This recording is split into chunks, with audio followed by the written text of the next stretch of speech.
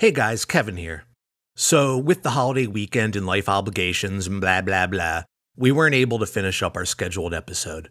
But we didn't want to leave you guys hanging. So, the episode you're going to hear today is something new that Nick and I have wanted to try. For a little background, we started this podcast in April of 2020. And if you go back to some of those early episodes, they're kind of rough. And we were and still are figuring it out as we go. But as we learn, we thought it'd be cool to periodically go back and give some of those original episodes the George Lucas treatment. So today we're going to be re-airing our third episode from May 21st of 2020, Korn by Korn. We've gone back and cleaned up the audio, balanced the volume, cut out some of the ums, my knee periodically hitting the underside of my desk, and the mic picking it up, and Nick's ever-present sniffing.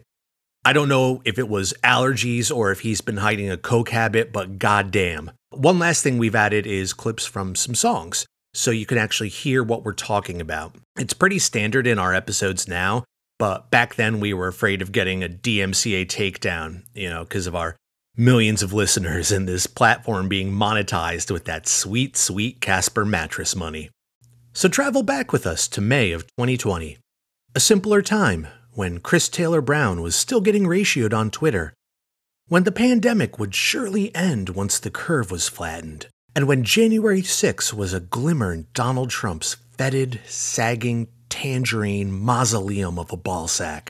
Enjoy!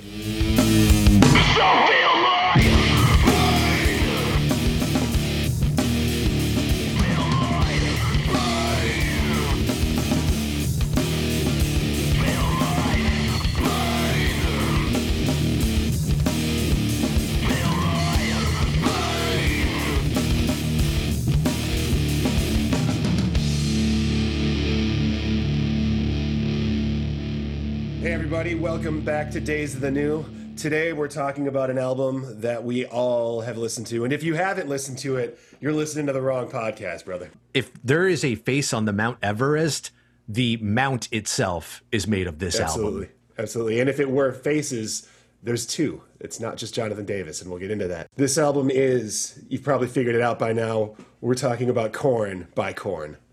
This is our first milestone album. We're going to discuss all kinds of nu metal related things on this show, but every few episodes we're going to talk about one of the monsters of the genre and the absolute milestone albums. I don't care if you're into nu metal or if, you were born well after that ship had sailed. This is an album whose influence and impact continues to be felt today. Hey, well, really quick, before we dive too big, I just want to say something. We're going to start today's episode with an explicit language warning. It's pretty obvious, but you cannot discuss this album without getting into some pretty offensive language. So if you have a kid in the car, or you're listening on speakers at work, you might want to save this one for later. When you hear that phrase, "it was a different time," it truly, truly was. Doesn't excuse it, but it's for a frame of reference. Cool. Well, let's dive into Korn. So I think we're all familiar with the story, but we're going to break it down briefly. So Korn was formed in Bakersfield, California, sometime in 1992, when members of two bands, LAPD and Sex Art, combined. Great names. Yeah, wonderful. LAPD stood for Love and Peace, dude. Oh, God. They were a funk band. Korn really was. Jonathan Davis still describes Korn as a funk band. He does not call them a metal band. Their first album ushered in the very genre for which our show is named and the genre is named. This album was released on October 11th, 1994. It sold over 10 million copies globally.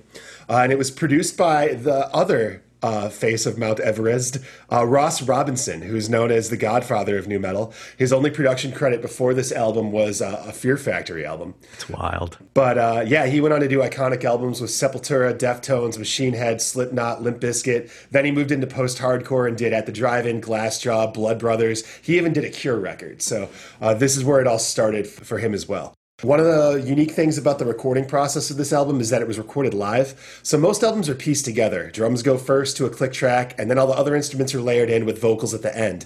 There's a tremendous energy captured in this record because the band is feeding off of each other live, just like they would if they were on a stage.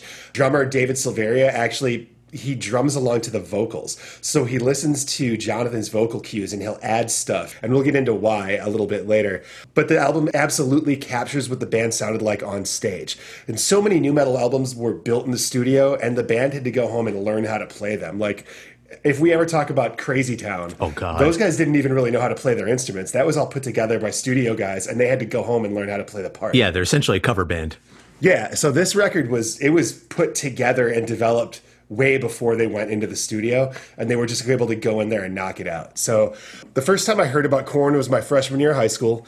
My buddy Jared kept singing, I could see you going blind. And finally I had to be like, dude, what are you singing? And he told me about Korn. And so I got the first CD, and I had never heard anything like it. I remember shortly thereafter, we took a family road trip to Texas to visit my mom's sister.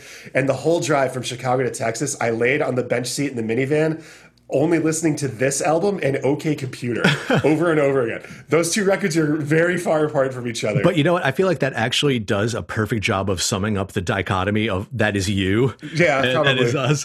I discovered this album. There was a guy in my 8th grade class who always wore a Korn shirt. And I just recall looking at that shirt and going, that is the stupidest band name I've ever heard in my entire life. Okay, corn, which you eat and is spelled wrong. This can't be good. So I left it alone. My freshman year of high school, I moved to North Carolina. Imagine a movie where the rednecks pick on the goth kid and like how bad that is. That was my life, except real. And there was one other kid who wore like a black trench coat, and he goes, oh, you're new here? You listen to Korn? And I was like, no. He's like, no, you listen to Korn now. And gave me a tape of Korn. I was like, oh, okay, this is my life now. That's fantastic. Yeah, I mean, I had a Korn poster as the center of my nu metal poster wall of posters ripped out of Guitar World magazine. But I had the big Spencer's Gift Korn ones where they were posing on like the lowrider bicycles. Have you ever seen Korn? I have. I saw Korn on the Life is Peachy tour that same year that I got way into Korn because I got really bullied. It was Korn as their supporting acts. They brought out The Far Side and The Urge, if you remember them. To this day, it was probably one of the coolest shows I've ever seen. How big was the venue?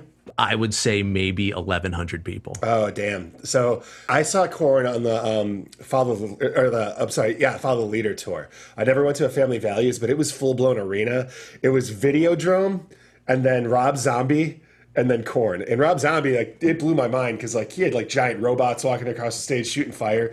Korn had like a prison set, like jail cells, and like fans that won the radio contest got to like be in the cells, then like watch the show from the stage behind the bars. I was not one of those. That probably sounded like shit. Yeah, well, Videodrome, you could only hear the snare drum and the singer. Yeah, I mean, it is what it was. It was, I mean, at that time, if you lived in the suburbs and you wanted to see a band this big, you had to see an arena show. Like, I missed the days when, like, they were coming through smaller venues in Chicago, so. Yeah. Anyway, let's talk about the album art a little bit. Right off the bat, you know that it's going to be disturbing. Just by looking at this album, you know that the album's going to be weird. There's a little girl in like a Catholic schoolgirl outfit on a swing in a swing set. And by a little girl, I mean like 5, maybe. Yeah. And there's a shadow of a grown-up standing in front of her, holding something in his hand. You don't know what it is. Yeah, it's Slender Man. Yeah, it is. It does look like Slender Man. Fun fact, though, do you know who that little girl is? No. She was the A&R guy that signed Korn to their deal, Paul Pontius. It's his niece. And yeah, and Paul Pontius today is the executive vice president of A&R for Epic Records, because when you are the guy that discovers one of the biggest selling acts in the last 20 years, you make VP. Other fun fact, that girl from the Korn album and the Nirvana baby actually grew up, got married. No, it's not true. I'm so full of shit. Although in researching this album, it really occurred to me in such a weird fashion that this album came out 6 months after Kurt Cobain died. Oh, wow.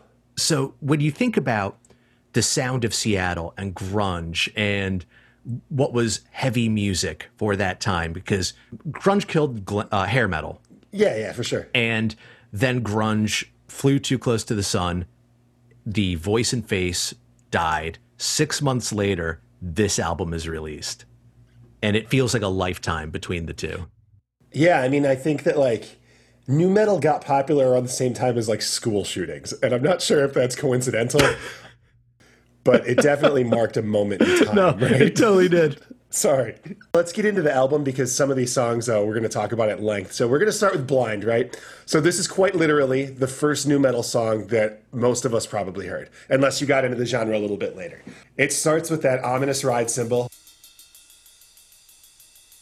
And like you're sitting there, you're like, what's going to happen? And then the ugliest guitar you've ever heard, like that dissonant, almost out-of-tune chord. Yep. And then you hear a bass played at a register lower than I've ever heard a bass. Doom, doom, doom. And then there's that 808 hit. Doom. You know, like it's crazy. And out of nowhere, here comes Jonathan Davis, and he announces that they're here, and they are the new face of music. Are you ready? Bam! It just drops in like the dumbest one-finger guitar lick, but you're like flipping your desk over and it just slammed into this groove that oh man. It's that Are You Ready is the war cry that would launch 1,000 shitty bands. Like, right there. But you're right, dude. You can't not get hyped. In going back and revisiting this album, I probably hadn't listened to Blind in, I don't know, like 10 years. Mm-hmm. And it is just so, you just get so amped.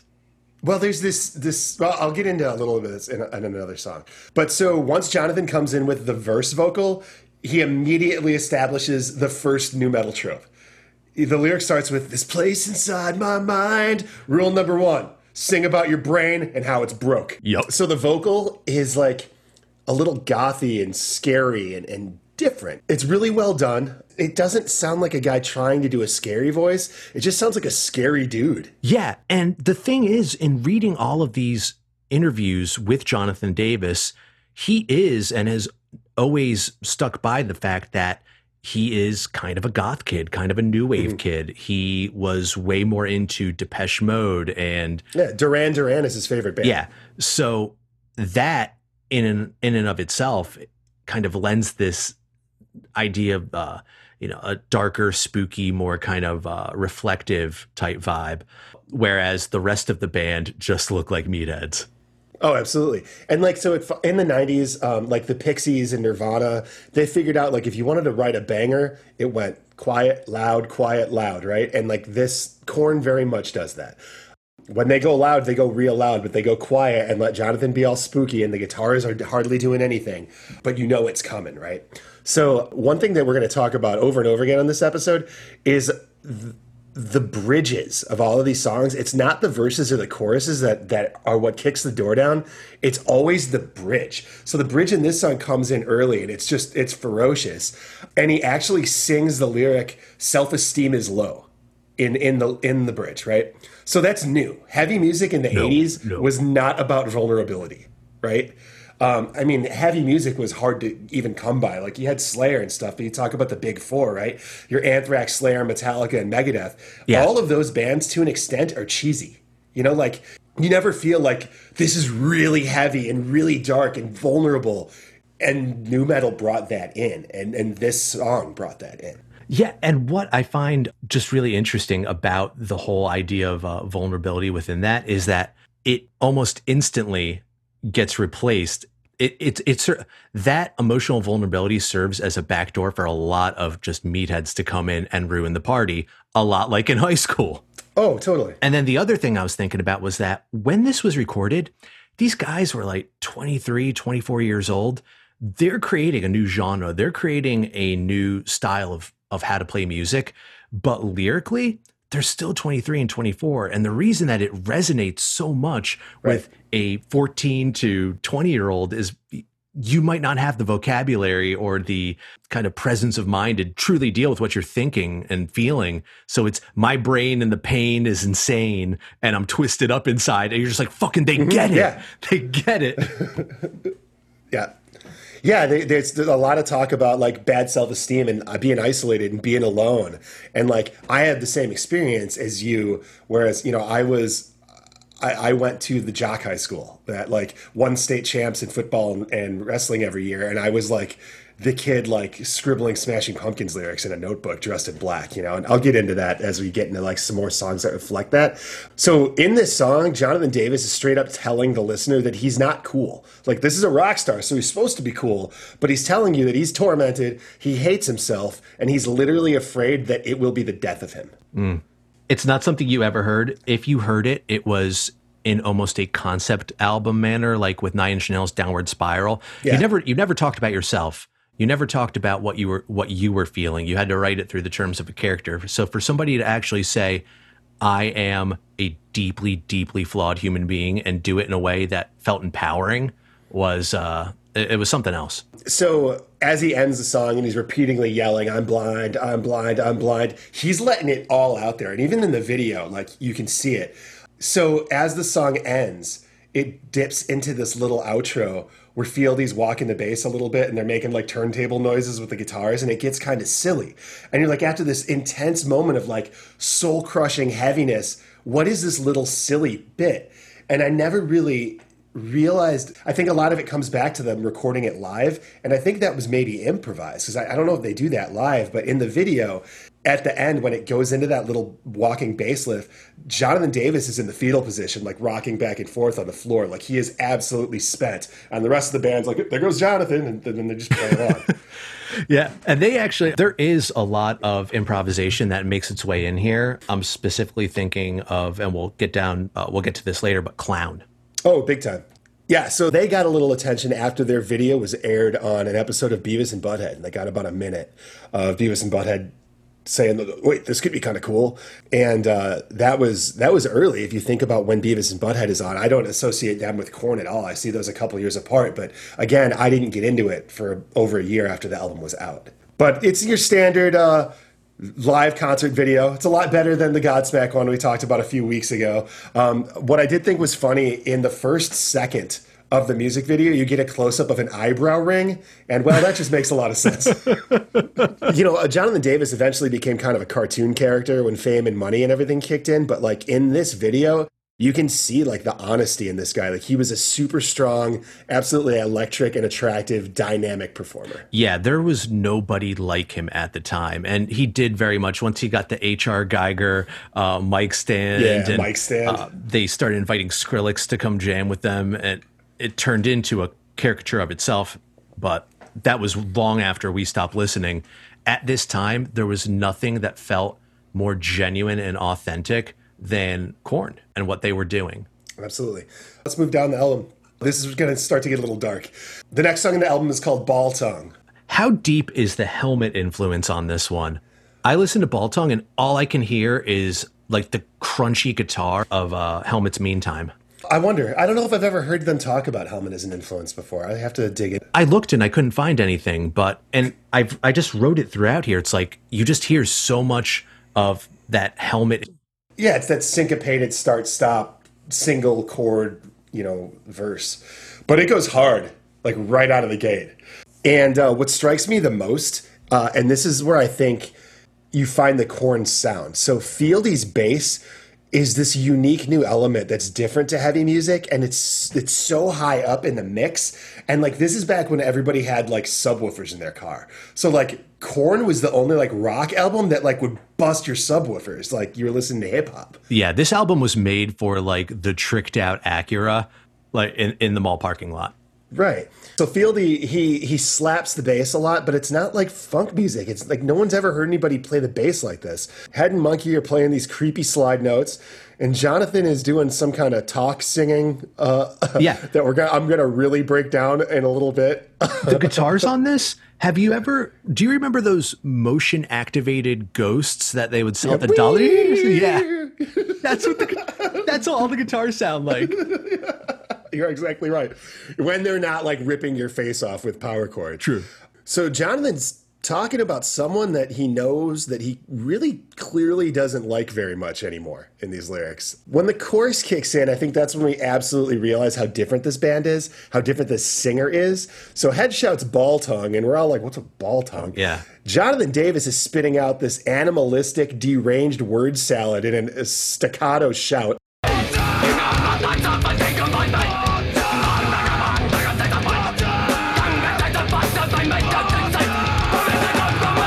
Now that I'm reading them, though, you got the dikes off. I think they'll mind me. I'm a vagabond. We are justified. Congrats, you just fucked up my makeup and shit. What have you done for me? And I'm like, Huh. what is going on? So about 3/4 of the way through this, he does the new metal rap that we've spoken about in the past. Except he isn't rhyming anything. He's just repeating, how can you fucking doubt me, but not again, in kind of a rap cadence, right? You see this for the duration of new metal. Like, they established that as a musical thing that other bands are gonna ape. But other bands don't know why they're doing it. Kevin, do you know why Jonathan Davis is doing it? Why is Jonathan Davis doing that? Because Jonathan Davis is addicted to crystal meth. During the recording of this album, the whole band was on meth. So I don't know if you've ever been around anybody when they're tweaking, but Jonathan, he's like, I call it the meth scat. So every once in a while, he just goes into this weird scat, but he's saying words. But like, in the last chorus in this one, it gets even more fucked up. Jonathan starts screaming about a psycho monkey in this demon voice. He goes, they've jacking themselves off to me. And I'm like, what? And then he goes into singing about someone named Begone being dead at the Technodrome. And then he calls the target of the song a dyke. So like, that's when now, to my 38-year-old brain, I know that he was extremely methed out. And Jonathan Davis, the whole band has gone on record talking about this. So Jonathan Davis told Rolling Stone, quote, I went to my dealer and got a big old fat rock of meth, chopped that shit up and did vocals. Huh. Well, yeah. I mean, that kind of makes you rethink the campaign meth not even once. Like, meth maybe for, I don't know, 14 songs ish. So Brian Head Welch, the lead guitar player of Korn, wrote a book called Save Me From Myself. He explained that Ball Tongue was the nickname of the owner of a practice space called the Underground Chicken Sound. It was Korn's practice space. Later, he became their tour manager, but they fired him. But when they were doing drugs together, because, again, these are all a bunch of meth heads in Bakersfield, sometimes they'd get so tweaked out that Ball Tongue couldn't talk no matter how he tried. He would just sit there with his mouth open, tongue sticking out, and the tongue looked like it had a little ball at the end. And that's where Ball Tongue came from. That's awful. Yeah. And we're gonna repeat this theme as we go down this album, because like now that I know that they were just all on meth, it's a different album. And let's not discount just how big an alcoholic each and every person in that band was. That's true, too. It's not just meth that really makes this album a classic. It is just untold suitcases of Bud Light that are being consumed. If the music that was created in the 60s and 70s, they were all doing acid and, Grateful Dead, Jimi Hendrix, right? And then that moved into the 80s and everybody was doing blow like crazy. You moved into grunge and they're all sticking needles in their arms and doing heroin. Every generation has a jug that creates their art. And how fitting is it that millennials got meth and Bud Light? I have a tie into last week's episode. So this song was originally performed by Davis's previous band, Sex Art. And so was Blind to a certain extent, and some other ones on here, but they were all changed. But Orgy's guitar player, Ryan Shuck, was in Sex Art. And Ryan Shuck has a songwriting credit on Ball Tongue, but that was added years after the original release. Like, he wasn't credited when the album first came out. Wow, really? Hey, could you imagine having to fight for a lyrical credit on Ball Tongue? All right, so the next song on Korn is Need To.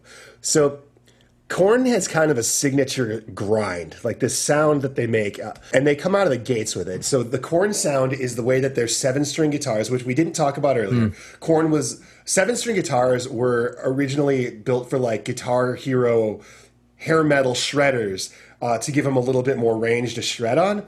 And the guys in Korn somehow got a hand of these older Ibanez 7-strings, and they're like, dude, we can just go low as shit and down tune these things, and it's going to sound super heavy. And then everybody started doing it. But it's kind of neat that these guys found an instrument that was for a different genre of music and then just applied it to their own. So anyway, 7-string guitars, that subsonic bass that Fieldy's using, and the kick drum. And when they hit like a downstroke on like a big chord, all of those things hit at the same time. So like That's the grind. It's somehow in that, while feel these basses somehow clicking and popping, while the drums and the guitars just churn, and then Jonathan does whatever he does over the top, and that's the Korn sound. Yeah, Jonathan Davis on this song is bringing a vocal style that is just insane, but lyrically, this is the gold standard of nu metal. Oh, absolutely. The chorus is "I hate you." You can't get more nu metal than this. So it starts off with "I am confused, fighting myself," and then goes into "outside I know you, but inside I'm fucked." And it sets up the trope for all of it. And it jumps very quickly into the second nu metal lyrical trope, misogyny. So Davis says that the song is about how he always felt used in relationships. So as I'm getting close to women, I push him away. And he does that in this song by calling her both a bitch and a slut. These are kids, like in the way that you think of, a 23-year-old at a bar who might have a meth problem, also just happens to be really, really talented musically and is given a platform in an age where a platform is a very hard thing to come by. The kind of shit they're going to say is going to be gross. Well, I think back, I mean, now we hear it brought up as locker room talk as an excuse, right? But like, I can remember conversations that I had when I was 20 that I'm just abhorred that I said those things, like even misogynistic things that I didn't realize were misogynistic, and like, I think that if you're the same person at 38 that you are at 22, then you're probably still listening to Korn, I guess. Yeah. And not for educational purposes, not for podcast related purposes. I can't imagine right now still being in the public eye like Jonathan Davis. I'd imagine a lot of these songs have been retired, but the ones that haven't, the ones that are undeniable bangers that might have some of that really just terrible content in them, and having to go out there and still do that and not be able to move past that. That's what happens when your first album's a classic. Right. And it's just wild to me that like the label was like, yep, approved. Like, was there a lyric book? Did the liner notes have the lyrics on this album? I don't know, because I've only owned this album from a burned cassette. You can probably still hear the intro to Today by Smashing Pumpkins. I was like, fuck this shit. So speaking of that, like listening to it so many years later, technology as far as like high-end audio, headphones and speakers and stuff is much more easily achieved now. Like you can go get a great pair of headphones for $100, right? Yeah. Back then you couldn't. So like I was listening to this on a boombox with two like 8-inch speakers. So what? And then I guess by the time I like was driving, I was listening to Follow the Leader more, I suppose, than this album. But like I heard so much from a production standpoint in my headphones while listening to this over and over again that I never heard before. Like there's a lot of drum machine hits, like these deep bass 808 hits that I never heard before. There's a lot of background vocals moving from the right side to the left side, back and forth. Like there's like it's a really interesting listen, and I think Ross Robinson had a lot of fun probably while he was doing it, but it was kind of cool to go back and hear things that I didn't hear before. Unfortunately, that included a lot of slurs and words that probably shouldn't be there. What do we got next? Clown? So Clown's a banger. 26 years later, I still hate this intro. I still can't stand it. Yeah. So the intro... So they have like this hip hop influence, right? And part of like classic hip hop is like skits.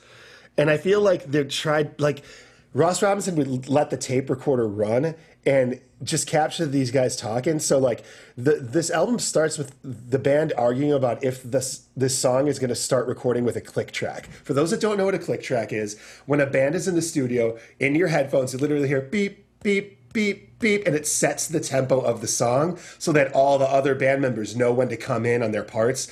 And so you're just lined up. So like he goes to hit record and then nobody plays because they're trying to argue about where the click is. Yeah. And they kept it in. I guess they thought that it was just so funny.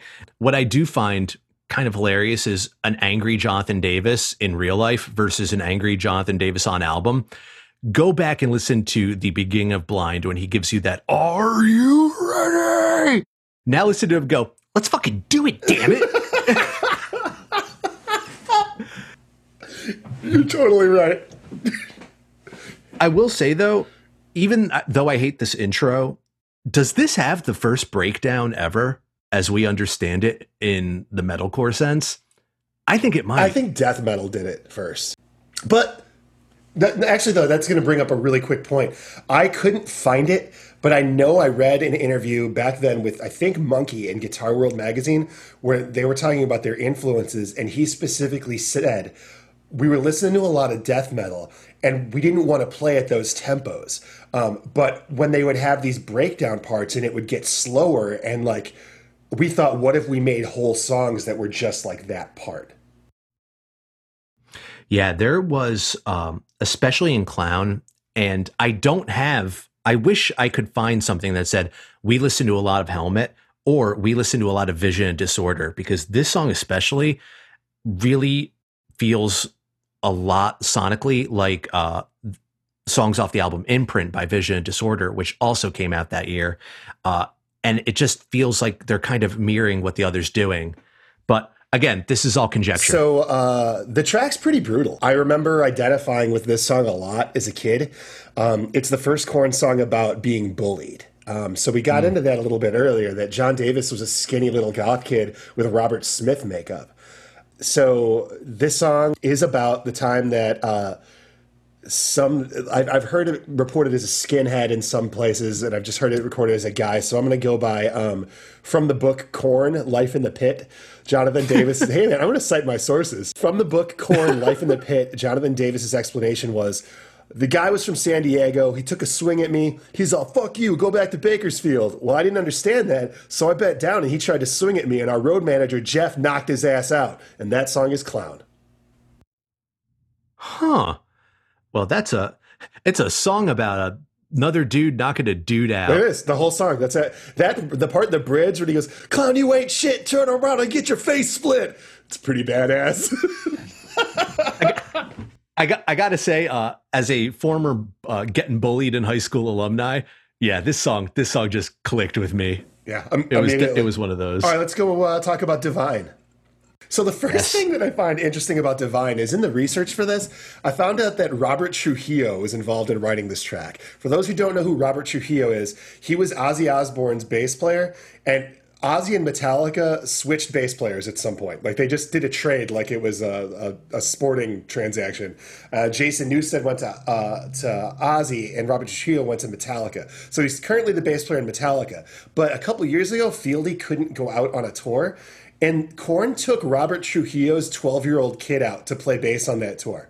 Like, Father of the Year, right? Hey, just don't let him do any meth, okay? Also, before he was in Ozzy or Metallica, he was the bassist for Suicidal Tendencies. Yeah, I don't know how I left that out. West Coast royalty. So, that's a guy you want in your corner, especially if you're in Bakersfield. To have him co-sign and to have him work on any of your music is going to be huge. The first thing I noticed about Divine kind of sounds like Primus.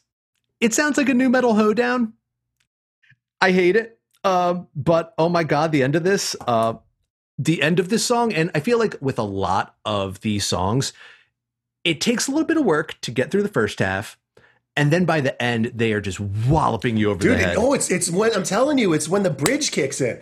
Like, sometimes the verses get a little repetitive, but all of a sudden he comes in with that, fuck you, I'm fed up with you, I'm not as good as you, fuck no one better than you. And then he just ramps it up until he's screaming it, and I'm like driving my car off the road. It gets you so amped. It just gets you like ready to fight something. Yeah, and this is why, I mean, they enabled nu metal to exist, because other people that felt this way, I mean, people like us. I mean, I was in a nu metal band, although I thought that we were a little more intelligent, but then I went back and listened, and we weren't. Maybe you've heard the theme song to our show. We'll talk about that later. Yeah. I think people were like, hey, like, I can write about this stuff. I feel that way too, like, why don't girls like me? Like, this is like incel rock before that existed. I don't know. Well, no, because they know they aren't nice guys. No, man, I was reading, while I was researching this, Head was talking about, now, meanwhile, this guy, realized that he was a horrible human being and, converted to Christianity and, went and built wells in Africa for a while and quit the band. But he's talking about, so my girlfriend's eight months pregnant, and, I got to go on the road. So she's, living at a friend's house and, out of a car, but then our car got broken into and stuff got stolen. And I'm like, man, do we got to give this baby up or what? And then like 3 paragraphs later, he's like, oh, we gave the baby away, by the way. Oh, I miss you, little what's your name? Yeah, it's... I would love to keep talking about Divine so that we don't have to go to the next song. I don't know how to cover this. All right, so we're going to get this out of the way. The next song is... I'm not going to say it. We had a conversation earlier, and we decided that we're not going to use the word, even though he spelled the word wrong. It is a slur against gay people that starts with the letter F. So if we say the F word while we're talking about this song, we're talking about a word that we just rather not say. Yeah, and if you're super interested or just super dense and don't get it, go to Spotify, type in Korn by Korn, and just go to track 6. There you go. Perfect. Yeah, let's just call it track 6 for the duration of this. Yeah, I like that. I will say that this is about as pro-gay as a rock song could get in 1994. 100%. So much. This was about like as close to being an ally as you could get in the hard rock or metal scene in 1994. Totally. It's the opposite of tough guy posturing. Yeah. And as someone who often got called that word a lot, I get it. Like, I identified super hard with this song. Dude, I remember visiting my hometown when I was in college, and I met a couple friends at like the local watering hole that I never hung out in because I moved out of that shithole before I was 21.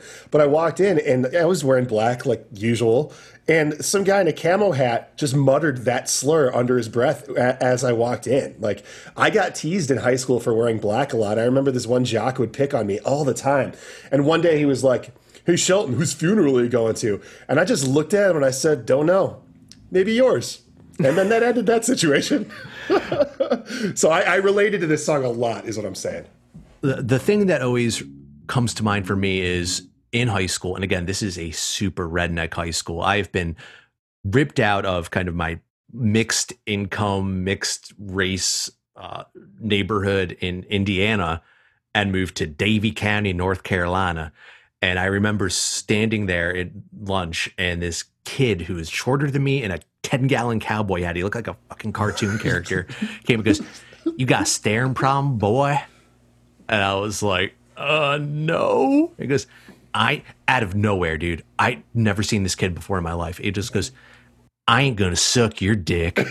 And I was like, okay. And then he just goes, and if I catch you staring at me again, I'm going to kick your ass. And I was like, yes, okay.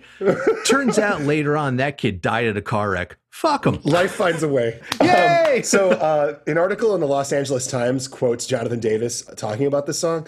And he says, quote, there's a big rumor about me being a homosexual. Does it really matter? I have lots of gay friends. It shouldn't matter. I was in the new romantic scene in high school with Duran Duran wearing makeup. I got called a slur by the jocks. Couldn't walk through the halls without hearing that or being picked on. Hey, track 6. I got called a track 6 so much. So this is definitely a song written by somebody in their early 20s. There is a lot of juvenile humor hidden in this album. And I can relate to this next part so hard because I had friends that had nicknames. They were wholly inappropriate and only a 21-year-old kid in the suburbs is going to think of. But Jonathan Davis's nickname when he joined Korn was HIV because you're so skinny that you probably have AIDS, which is horrible and not funny. But no. To them at that time, that was their idea of humor, right? So I never heard this. Again, this is a headphones thing. But while he breaks into the chorus of this song, he shouts HIV at the beginning of the chorus. I just learned that in researching this. Yeah. I always thought it was like just a primordial, like angry, like, you know, him like screaming through his teeth. Yeah. It turns out he's just screaming the name he was taunted with. Right. Which is great. And he has that tattooed on him. He does. It tattooed on his arm. Again, though, it's another song with a slamming bridge, right? Oh. He puts it all out there. And he's basically yelling about being called this by this slur by people that, and he's just so bothered that they're picking on him by this, that at the end of it, he builds up and he builds up and he finally busts out. You suck my dick and fucking like it! I don't know about you. I got such a kick out of playing that song and especially that part as loud as I could. We used to like pause that part and then we drive by the shopping center. I did the same exact thing. I did the same thing. I was like, okay, wait, pause it. And then like windows down at the shopping center. Oh, wow. I'm glad I'm not alone on that. Go listen to track 6. You'll hear the part we're talking about. It still kind of rocks because it's him saying, like, I'm not gay. I don't care if you think I'm gay. But you know what? Suck it. But he immediately, after that moment of empowerment, does a meth scat, like a bad one. He goes into this whole, he had my gun, but he had a body, mighty, and he say. He had my gun, but he had a body, mighty, and he to say. He had my gun, but he had a body, mighty, and he say. And it's like, what? He had my gun, but he had a body, mighty, any say. Any say is not a word. He doesn't say anyway. He says any say. Like, so when he meth scats, he's literally going off the top of the dome because probably, and I can relate to this a little bit, when your band's putting a song together and you're trying to write the vocals, sometimes you write a pattern before you write words or a melody, and you sing nonsense. And I think he got into the studio and he was like, oh shit, I don't have words for any of this. And then meth brain took over. Yeah, it's like, I don't have lyrics, but I got this meth. Let's see what happens. And what happens is track 6. Yep. Next down the line, this was, I believe, the second single, right? Or was it it was the second. It's the only other video on the album. And that is Chutes and Ladders. Deep song. Yeah, so Chutes and Ladders opens up with bagpipes. And like the first time we all heard, wait, Jonathan Davis plays the bagpipes? That's so weird. Jonathan Davis was like a 23-year-old like mortician / funeral director that quit his job to go on Korn. And when in his life did he learn how to play the bagpipes? Like, who sends their kid on bagpipe lessons? Welcome to Bakersfield. Here's your meth and here's your bagpipes. And But his dad owned a recording studio and a record store. The old country singer Buck Owens, Jonathan Davis's dad rented that studio. And now Jonathan Davis owns that studio. I don't know what it's called, but like, so music was in the family. I just don't know, like, at what point was he like, Dad, I want to learn the bagpipes. The only practical reason to learn the bagpipes is like if you're going to a cop's funeral. Oh, God. Oh, Officer Michael McBludgeon served 40 years proudly for the Boston Police Department. Play him off, Jonathan. Play him into the light. Oh, Jonathan. Can you imagine seeing this shit live for the first time? These guys are playing large clubs. Nobody knows who they are. They're opening for Megadeth, and this skinny meth head with dreadlocks and a kilt comes out and starts playing bagpipes. Like, Jaws had to hit the floor. Dude, I will tell you, when I saw Korn, they did this thing, like they went through, they only have a combined 24 songs at this point, and they would do about 6 of them. And then I think at track 7, everything would go dark and there would be like the only costume change, and you would come out in the kilt with like the glitter on, like the Adidas kilt. People lost their shit. Dude, yeah, he's doing the weird thing. If you ever wanted to see a bunch of just like nu metal kids in North Carolina go crazy for a man playing bagpipes, oh, to be alive in 1996. Right? But that's why they were so cool, man. Like, I wanted to like heavy music and it felt so cheesy, but Korn was just new and raw and weird, and like it was just perfectly timed. Yeah. If you don't know, all the lyrics to this song in the verses are just nursery rhymes. So like, Korn's doing the Korn grind. Jonathan's going like, ring around the rosy. And then in the background, he's meth scatting all over the place. To figure out what anybody was talking about on these albums back in the day, you had about 3 sources. You could go and spend money at a Barnes & Noble on a Metal Hammer magazine that had an interview with Korn and hope they talked about it. You could go to somebody's GeoCities page and hope that that was a trusted source. Or you could go to songmeanings.com, where Bluntmaster 420 tells you the true meaning behind a song. That was about it. I didn't really figure it out until now that he's basically just saying, hey, you know, nursery rhymes back in the day were about some dark shit. That's it. Yep. That's I got a direct quote. So as you mentioned, Kevin, I found a website that's basically GeoCities, but it has a direct quote from Jonathan on here. And he said, it was written because all these little kids sing these nursery rhymes and they don't know what they originally meant. Everyone's so happy when they're singing Ring Around the Rosie, but it's about the Black Plague. All of them have these evil stories behind them.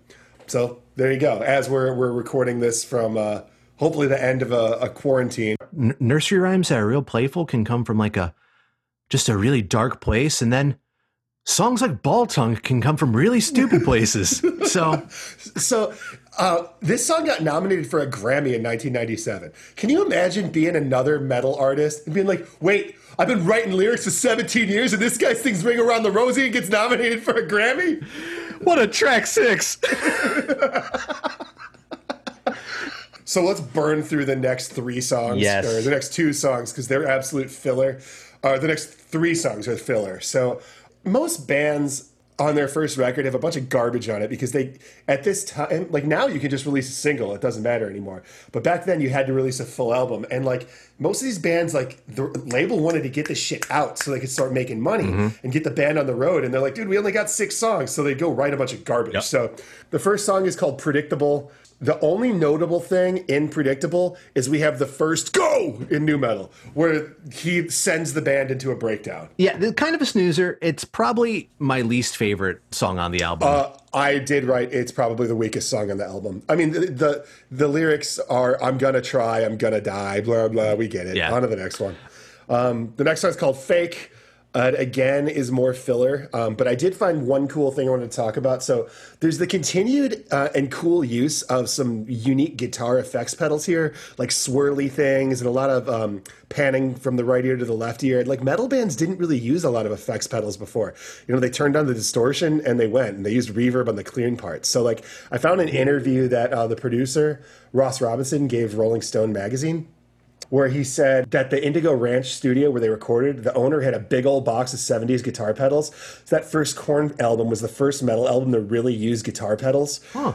And yeah, I didn't know that, but that's just kind of cool. And that's just luck. The studio they happened to go to had all this stuff, and Ross Robinson just plugged it in. Yeah, for this one, Fake, it's okay. And with Lies, also okay. Yeah, more filler. Although both... Fake and Lies have like a death metal growl in them. I love that. I love, especially on Lies, that slowed down guttural scream through the whole chorus. So that's that's Head dropping this grrr, and then Jonathan's over the top doing his meth nonsense. Yeah. I love that. Although I also wouldn't be surprised if it was Head like burping and they just slowed it down. Right, because ultimately it's a bad song. Yeah. It's really not good. All right, let's get dark again. Helmet in the Bush. Yeah, so the next 2 songs are the darkest points on this album, and not in terms of like being bad, but like the content matters. So Helmet in the Bush is one of the heaviest songs on the album, both lyrically and musically. It opens with this weird fake Latin accent skit that's too dumb to even discuss. Like, I don't even want to break it down. Yeah, no. Unless you had a good joke about it. I sure don't. It's not funny and doesn't need to be there. It doesn't need to be there. But once the song starts, it's this guitar chug on top of a drum machine. Yeah. And it just pummels, dude. It pummels. Yeah, I love that, like, just that the hi-hats and that 808. Yeah, it's so cool. Yeah. But the song itself is about Jonathan Davis begging God to help him quit doing meth. With lyrics like, I want to give it up, no, I can't escape, and please, God, don't let me give in tonight. Huh. So I found an article on metalinjection.net from 1995 called... Korn look back on writing Helmet in the Bush while high on speed. A year ago. Again, 1995. How did I not know until now that they were all on meth? I think I heard about them being on speed, but I don't think I knew that speed was meth. So I got a couple quotes. And this is going to explain the gross song title, too. Head is quoted as saying, we were rehearsing, getting ready to record our record, I believe, and we ended up doing some speed that night. Me, Jonathan, and Monkey, we stayed over in the studio that night, and we wrote that song. He had the lyrics right there. It was about calling out God to get us off meth. And that happened like 10 years later to me, so it was a trip. It was like a prediction. As for the song title, as I said, it's kind of gross. John Davis said, Helmet in the Bush is about meth. It's about when you do meth and you look down at your dick and it's literally a helmet in the bush. And then Fieldy elaborated and said, basically it's what happens when you do too much drugs and your girl want to get with you and you've got some man problems down below. Just another reason not to do drugs, children. So... take a note from Korn. Don't do meth. Oh, I would love to watch that after school special where they're just writing bangers and they're like, my dick looks funny and it don't work. Oh God, we need to stop doing this like 10 years from now. Oh Jesus. let's make a couple $1 million first. But my dick's real weird. I can't believe I'm laughing as I'm about to lead us into a song about the worst of all possible topics. Do we have to? Yes, although I sent a text to Kevin earlier today, and I just said, I'm never listening to Daddy ever again. Nope. As I listened to it for the purposes of this episode, I realized I think I've only heard it once. Even as a kid listening to this album, I just stop and skip it after Helmet in the Bush. Yeah, the end. Yeah, it's the longest song on the album. It's too long.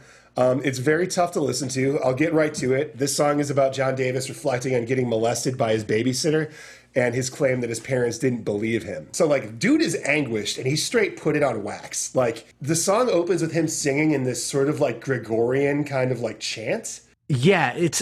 and from what I read, all of this was done in one take. So what you're hearing is just what's happening. That's why it's a little bit more drawn out, why there are these pauses, why it is so unhinged. I mean, you can't go back in and edit that kind of Sure. feeling. And I mean, the lyrics are basically about how he hates this person for what they did to him and how they ruined his life. And it goes on for a bit too long. It's not that great of a song, but the song ends with John Davis absolutely melting down in the vocal booth. I thought it was a gimmick, but he actually had a breakdown while he was recording this. And Ross Robinson, twisted genius that he is, he kept recording, and he literally like signaled the band to just make up a jam over the top. So Jonathan's like hyperventilating and swearing and screaming in this vocal booth. And like listening to it now is so haunting that it reminds me of recordings that I've heard of actual exorcisms. There's something like so absolutely haunting about hearing a recording of serious human suffering. And this is real. Like, I thought it was a gimmick forever until I listened to it through grown-up ears. And you are hearing a person absolutely having a breakdown. Mm-hmm. Yeah. And even looking back on the other members reflecting on that album and that song in particular, they don't really say a lot because what can you say? They just go, yeah, it was really heavy. And that was, they will talk about the process. Mm-hmm. They will talk about what they were doing, their role in it, and then they shut up. Yeah. Jonathan wouldn't talk about it. Like, people would always try to ask him to talk about it in interviews, and he'd be like, nah, I don't want to talk about it. So they didn't play this song for almost 20 years. They played it for the first time on March 13th, 2015 at the Brooklyn Bowl in Las Vegas. Shout out to my homie Chris that works there. After the band like runs out of stuff to improvise over the top, Jonathan Davis is still crying, and in effect to make it even more haunting, Ross Robinson's mom is this famous self-help speaker, and some lady from one of her workshops recorded her singing like this. She was singing like this lullaby kind of folk song, and the producer of this record heard it and was like, hey, can you send me a tape of that? So that's like this lady that his mom knows singing this. But while she's singing this lullaby, you hear Jonathan start to like get a little composed, and then he chucks his headphones and you hear the door to the vocal booth open and close as he walks out. It also imitated, like, it caused other artists to imitate this kind of like emotional outburst extended track thing, and it made its way into other nu metal albums. We will discover the first Disturbed album on this show, and I will eviscerate David Draymond's attempt to do something similar on that album in the most highly embarrassing fashion. Oh, I cannot wait. I cannot wait. And maybe it'll be our next milestone. We'll see. And then we get a bonus track, which, if you could even call it that. Are you talking about Michael and Jerry? I am indeed. That's the weirdest goddamn thing.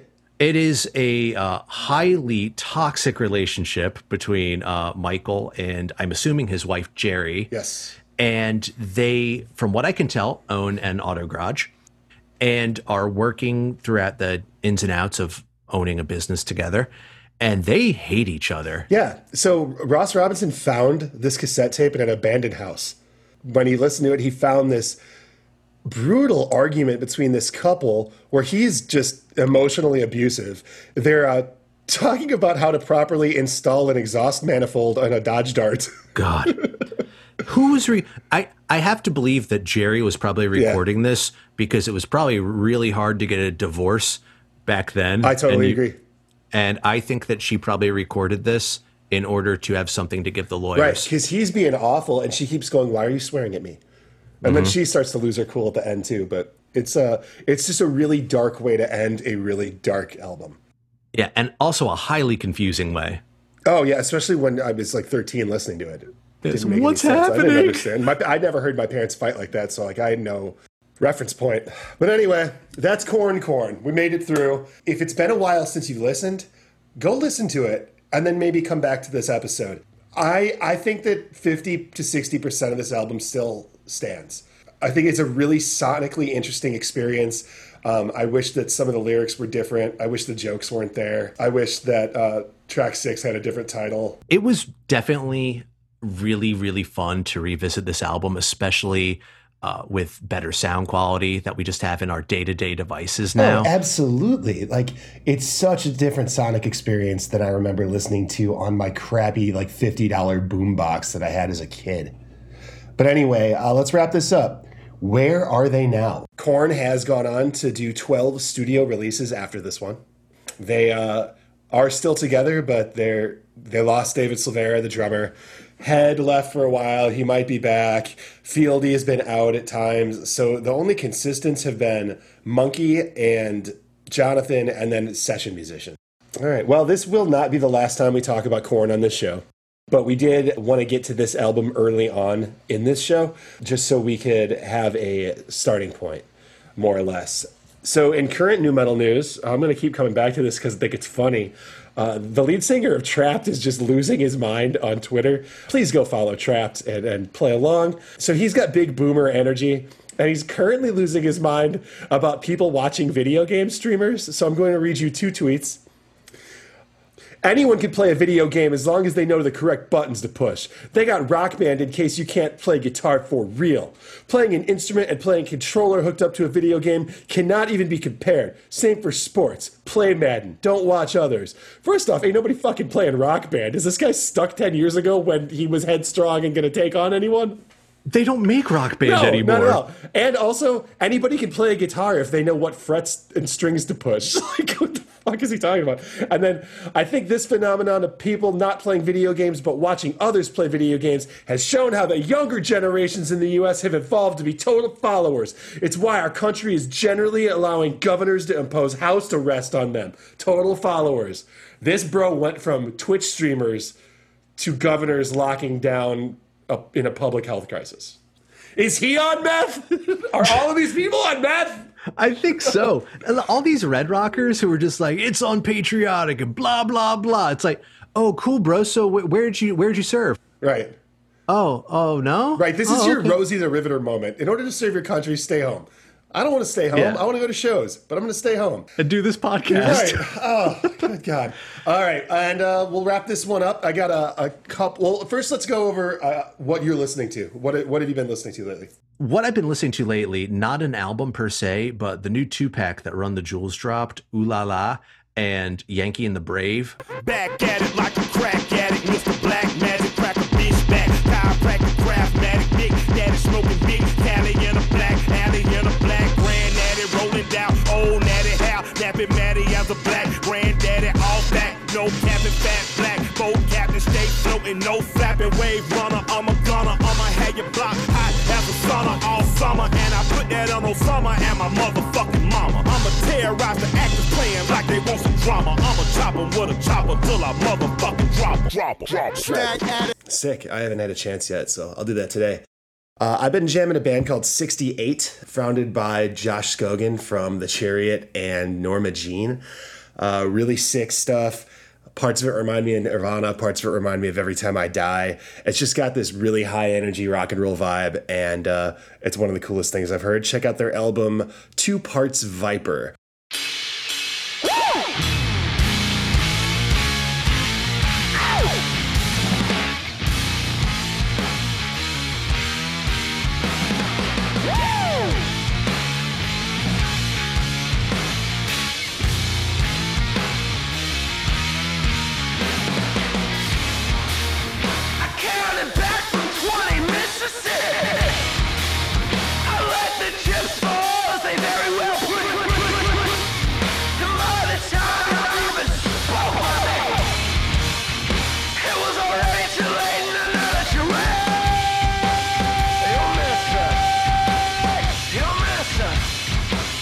Awesome.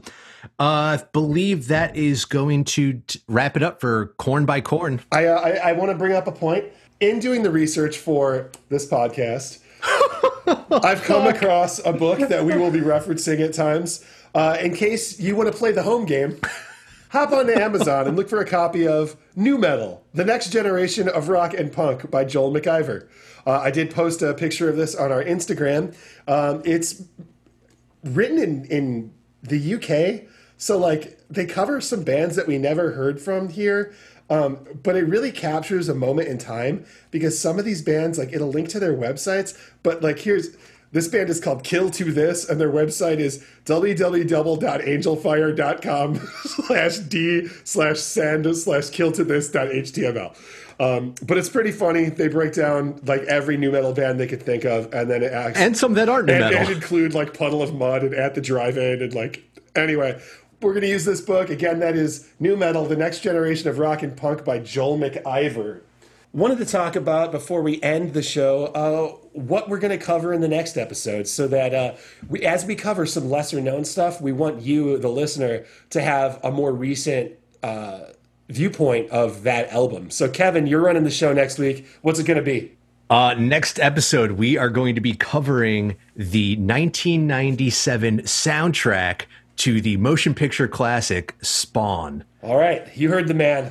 It is available on Spotify and in other streaming areas, so get on it. And in 2 weeks, we're going to break down that baby. Oh, I can't wait. In the meantime, follow us on our social media. You can find us on Instagram and Twitter at Days of the New. As always, that's DAYZ of the New, NU. You can find me on Twitter and Instagram at Nick_the_knife. You can find me on Facebook and on Instagram at KJ Delury. That's DELURY. And I'm not on Twitter because it's going to kill us all in the end. Also, search for Days of the New fan discussion board on Facebook. While I don't participate too much on Facebook, it was a nice surprise to see that someone has created that discussion board. Yeah. Kevin and I both jump in there and comment on your posts. So please continue it there. Yeah, shout out to TJ for making that happen. And thank you to all you guys who are participating in there. We need more. We need more of you guys. Absolutely. And also, drop us a line. Let us know what you want us to cover. We already have a request for the first album by Kitty. So we'll definitely get that rolling. And then do us a solid and head over to iTunes and give us a 5-star rating. Leave a positive comment. That really helps us move up the charts and lets other people find this podcast because there's a community of weirdos like us and we want to speak to them. Thanks again. We'll see you in 2 weeks. And until then, it's just one of those days.